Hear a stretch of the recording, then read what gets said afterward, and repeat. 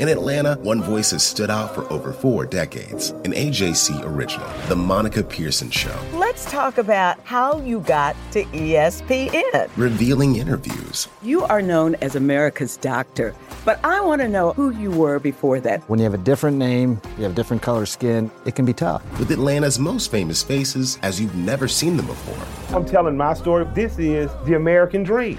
The Monica Pearson Show, streaming now on AJC.com. This is D. Orlando Ledbetter of the Atlanta Journal-Constitution, here with the 100th episode of the Bowtie Chronicles podcast. Everything you need to know about the Atlanta Falcons. Before we get you ready for Sunday's game against the Carolina Panthers, we got a few housekeeping matters to take care of on the Falcons beat. Report came out yesterday on TV that there was a strong possibility that the offensive and defensive coordinators on Dan Quinn's staff will be fired at the end of the season. We've heard, we think there's a case for both. There's probably a better case to keep Marquand Manuel in his spot, as all his players were hurt with injuries. But we'll certainly be updating that. That's online for you to read.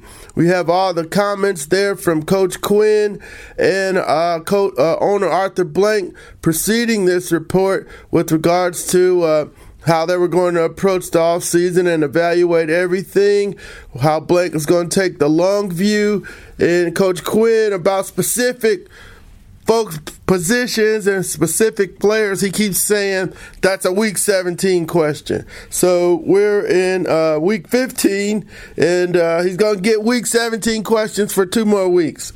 So just wanted to bring that out and, let you all know that's out there online, to go get all their information with regards to the report by the league-owned media outlet that Falcons actually own part of the NFL Network, and to have them saying their coordinator's going to get fired, a little weird to me.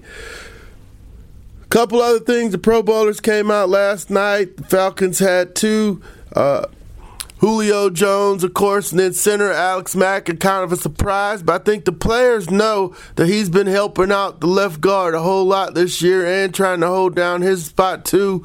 And he does have a fine reputation around the league.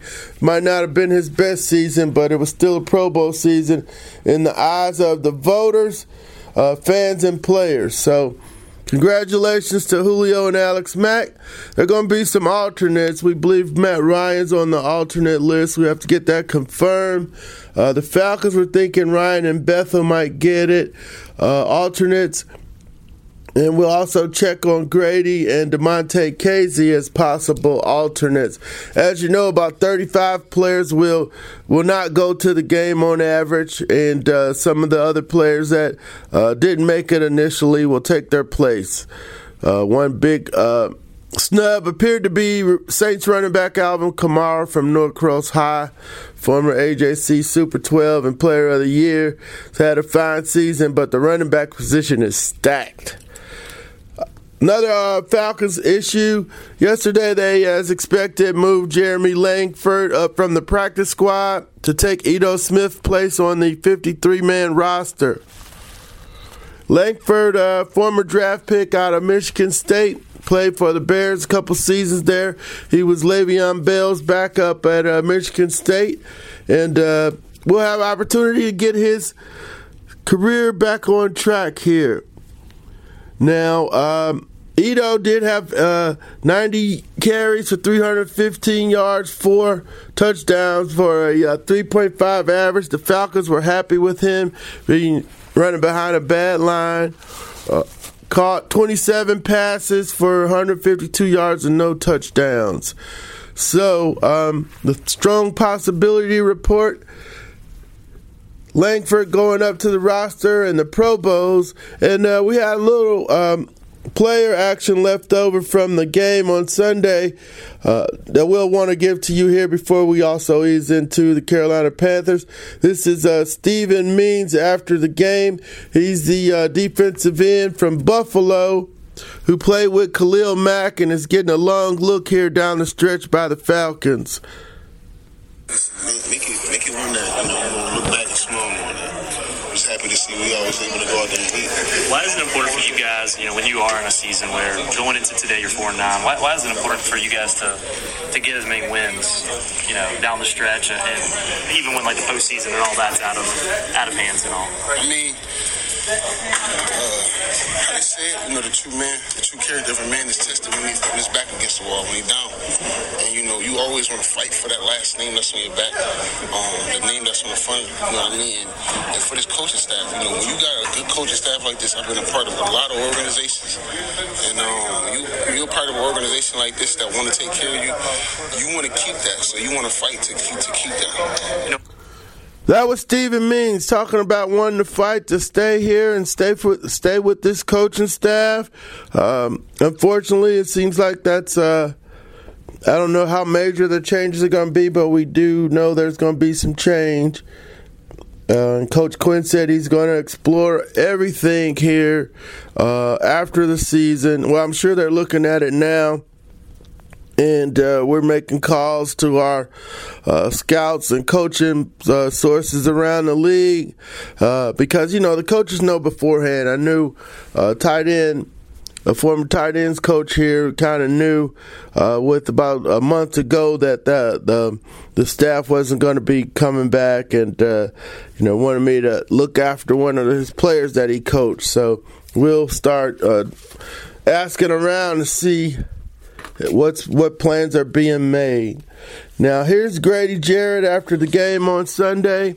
He should be somebody that might be on the alternates list for the Pro Bowl. Got to keep going and just keep hunting still. The last time we talked to you, talking about guys looking in the mirror and needing to step up and you see teammates guys kind of. Yeah, without a doubt, including myself, Q challenged us to make plays when they're there, and we've been challenged by a couple of teammates, to make plays when they're there, so, we got to do it when it's there. Which teammates are challenging you guys? Are you one of those guys challenging each other? We challenge each other every day in practice, every day, and we definitely want to get better as a unit, and it's a lot of ball out there for us, so we just want to finish strong. Is there any particular moment that you have in mind, that kind of recentered you guys on at practice this week or something? No, ain't nothing. I don't think it's a big storyline on that edge of it. We just kind of had an opportunity to come out and play again, try to get a win, got that, and it was a complete game, by offense, defense, special teams, made plays when it was there, and it's a good effort. Feel good to get a win. When you're coming out for the last home game this year, does that mean anything extra? We definitely want to go out, on the strong end of it, last game in the Benz, so for this, last game in the Benz, how things go, what I'm saying, so I definitely want to have a good showing today, and so it was good. When you're Grady Jarrett there talking about the defense going after it, getting the 6 sacks last Sunday against the Cardinals, and they'll try to take that pass rush on the road up to Carolina. The Panthers are 6-8. You all saw them on Monday night. Man, that defense was flying around the ball. They were really taking it to the Saints. It was sad to see Cam out there and knowing that he couldn't throw the ball. They had the ball at the end with a chance to win the game, and it was pretty clear his shoulder is not 100%. They've been playing him hurt and trying to win with a short passing game. So they are having that conversation this week in Charlotte. Coach Ron Rivera said he wants to talk to Cam later in the week to figure out how they're going to move forward. They're 6-8, and they have a less than 2% chance of making the playoffs, and Cam might not be starting for them up there. The kid Taylor Haneke from Collins Hill High in Old Dominion is their backup quarterback, and he has not started in the NFL game. I think he's played in just 6. Very minimal stats. It would be his first real-time NFL action. The Collins Hill High grad. Now the series this will be the 48th meeting. The Falcons lead the series 29-18. Won the last meeting 31-24 on September the 16th. That was so long ago, that game doesn't mean anything. That was the second game of the season. Tevin Coleman was able to hit him with some runs there. Falcons rushed for 170. Coleman had 107. Now the Panthers defense, some 14 games later, is the 7th-ranked run defense in the league. That's probably not going to be there on Sunday. Let's break it down, though. We got the Atlanta offense against the Panthers defense. That's going to decide this game. And then the two secondary squads, the Atlanta defense against Carolina's offense. Of course, Christian McCaffrey will be the prime target of the Falcons defense. They'll have to try to take him away from whoever's at quarterback, and then just do a credible job on the rest of the weapons. Samuels, Funches, and the tight end there that caught the big 50-yarder on the halfback option. And Cam just, if he plays, he's a runner and can only throw the ball 10 or 15 yards. So you can play it up real tight. That's what the Saints did. And the Carolina defense just got real physical with the Saints. You saw the clips on Monday night. Mike Thomas was running a route, and then the play was over. They pushed him to the ground. It was nasty. Luke Kuechly was all over the place. Thomas Davis had a flashback. Kind of might be the last time we see Thomas Davis against the Falcons here. I think at the beginning of the season he decided to retire. Said he was going to retire after the season. The former Georgia Bulldogs had a very fine NFL career. Atlanta offense against Carolina defense, they are a couple of really, the numbers really, going to kind of go out the window if Cam doesn't play, but the Falcons average 25.4 points a game, which is 10th in the league, and the Panthers give up 24.6, which is 21st. So that's a 10-point gap. That's what we're looking for. The Falcons will check that off for them as far as points. Yards, 379.3, which is 9th. 352.1, 16th in the league by the Panthers. Rushing yards, and we got a big one. The Falcons with that big game at 215 yards against the Cardinals moved out of last place. They are now 31st, averaging 90.7 yards a game. And the Panthers, they're nasty. They don't really allow much on the ground. 101.9, 7th in the league. So the run game will be shut down. The Falcons will have to travel through the air this game and try to surprise them with a run here and there. It's going to be nasty. Falcons 288.6 passing per game, 5th. 250.3, 21st in the league. So check box Falcons on that. So we got the Falcons, and we're going to give the totals. Since there isn't a big 10 position gap there, we'll split that. So that's a half check. So we'll give the Falcons offense 2.5 checks to 1. So we're going to give the advantage to the Falcons offense against the Carolina defense here. Now going over here, this is with Cam playing Atlanta's defense against Carolina's offense against Taylor. This thing will go all the way out the window, but let's look at it anyway. 27.2, 29 points per game. 29th in the league for the Falcons, 27.2 points per game. Carolina, 23.8 points per game, 15th in the league. We'll give that one to Carolina. 37. The Falcons, 377.4 total yards, giving up 24th in the league. And then Carolina's 368.7, which is 12th. That's Carolina's offense getting a check there. That's a 10-point position differential, so we give it to them. 126.1 rushing yards by the Falcons. They're giving up that much. That's 25th in the league. The Panthers are getting it done. They got McCaffrey, they got Cam, they got DJ Moore and Samuel, who also have a lot of carries on those reverse sweeps and so forth. So they are 134.6, which is 3rd in the league. And the Falcons' run defense has been better of late, but their ranking's bad for the year. That's the 3rd run offense against the 25th ranked defense. That goes to Carolina. And so, lastly, Passing yards, the Falcons give up 251.2. That's 22nd. And 234.1. Carolina 17th in the league, despite the fact Cam hasn't been able to throw the ball down the field. Has been checking it down to McCaffrey, who's also the leader in rushing and receiving for the Panthers. So I don't know. I think they got to play Cam. And when they're out of the playoff hunt, we'll go ahead and pull them. I know he's going to want to try to play.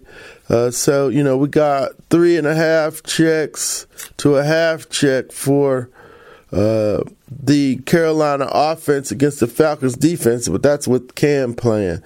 So, slight edge looks like it's to Carolina here, just on the numbers, which will go out the window if Cam doesn't play. Just want to say a few words about Coach Ron Rivera, who's on the hot seat up there. He's 70-55-1, 3-4 in the postseason. Took Carolina to the Super Bowl. They should be trying to keep this man. He's done a great job in Carolina, but we do know when new ownership comes in, we saw where Arthur Blank got rid of the only coach who took the Falcons to the Super Bowl, and Dan Reeves, and David Tepper up in Carolina probably wants his own people in place, and he comes from Pittsburgh, and it just doesn't seem right that Ron Rivera with a 70-55-1 record is on the hot seat. But we saw the Packers fire Mike McCarthy, who took them to a Super Bowl, won the Super Bowl. So we just want to thank Ron Rivera. We'll be talking to him later today. He's been a great division rival, great coach to talk to the media, and hopefully this is not the last game with him as a head coach playing the Falcons. Go back to the San Diego and San Francisco Super Bowl back in the 90s when I first met Coach Ron in Fort Lauderdale, where he was then being discussed as one of the possible minority candidates for a head coaching job, and he's done a fine job here in Carolina, and I'm sure if he does, the tenure does end in Carolina, he won't be unemployed for very long. For the record, he's 7-9 against the Falcons. So, get y'all ready for that Sunday game at 1 o'clock. Hope you got your Christmas shopping done. I got mine done. I got to get some, I got to get a box out of here to St. Louis. Mom's in town, so I could just give her stuff to take back. Gonna do that later today before I head out to Flowery Branch. But before we leave, we want to point your attention to the Sunday Atlanta Journal-Constitution, where our editor Kevin Riley, and a guest of the Bowtie Chronicles podcast earlier this season, when he stopped by to talk about the Cleveland Browns, Kevin Riley wrote a letter to the editors. The year in real journalism, local journalism matters. I'm just going to read the beginning, then give you some highlights and let you know how to talk to our editor, Kevin Riley. Dear readers, when you pick up your newspaper today, you made an investment. I want you to know how much we appreciate that. Your support of the Atlanta Journal-Constitution is precious to us, and I wanted to share how your commitment to support local journalism pays off. He goes into the coverages of the year, the public service reporting and investigating of City Hall and of the justice system with regards to how a court agency was supposed to be overlooking a juvenile, but now the juvenile ends up on trial for murder. So in 2018, we also expanded our in-depth reporting about your county, because we know how important it is for you to know what's really going on in your backyard. Our reporters sat in countless board meetings, filed and sifted through countless public records requests to deliver in-depth local coverage from Fulton, Gwinnett, DeKalb, and Cobb counties. And if you want to, he wraps it up here, says, on behalf of everyone at the AJC, thank you. It is an honor to keep you informed and to work to make our community stronger. We remain committed to serving you in 2019 and beyond. Sincerely, Kevin G. Riley, editor. And you could email him at kriley@ajc.com.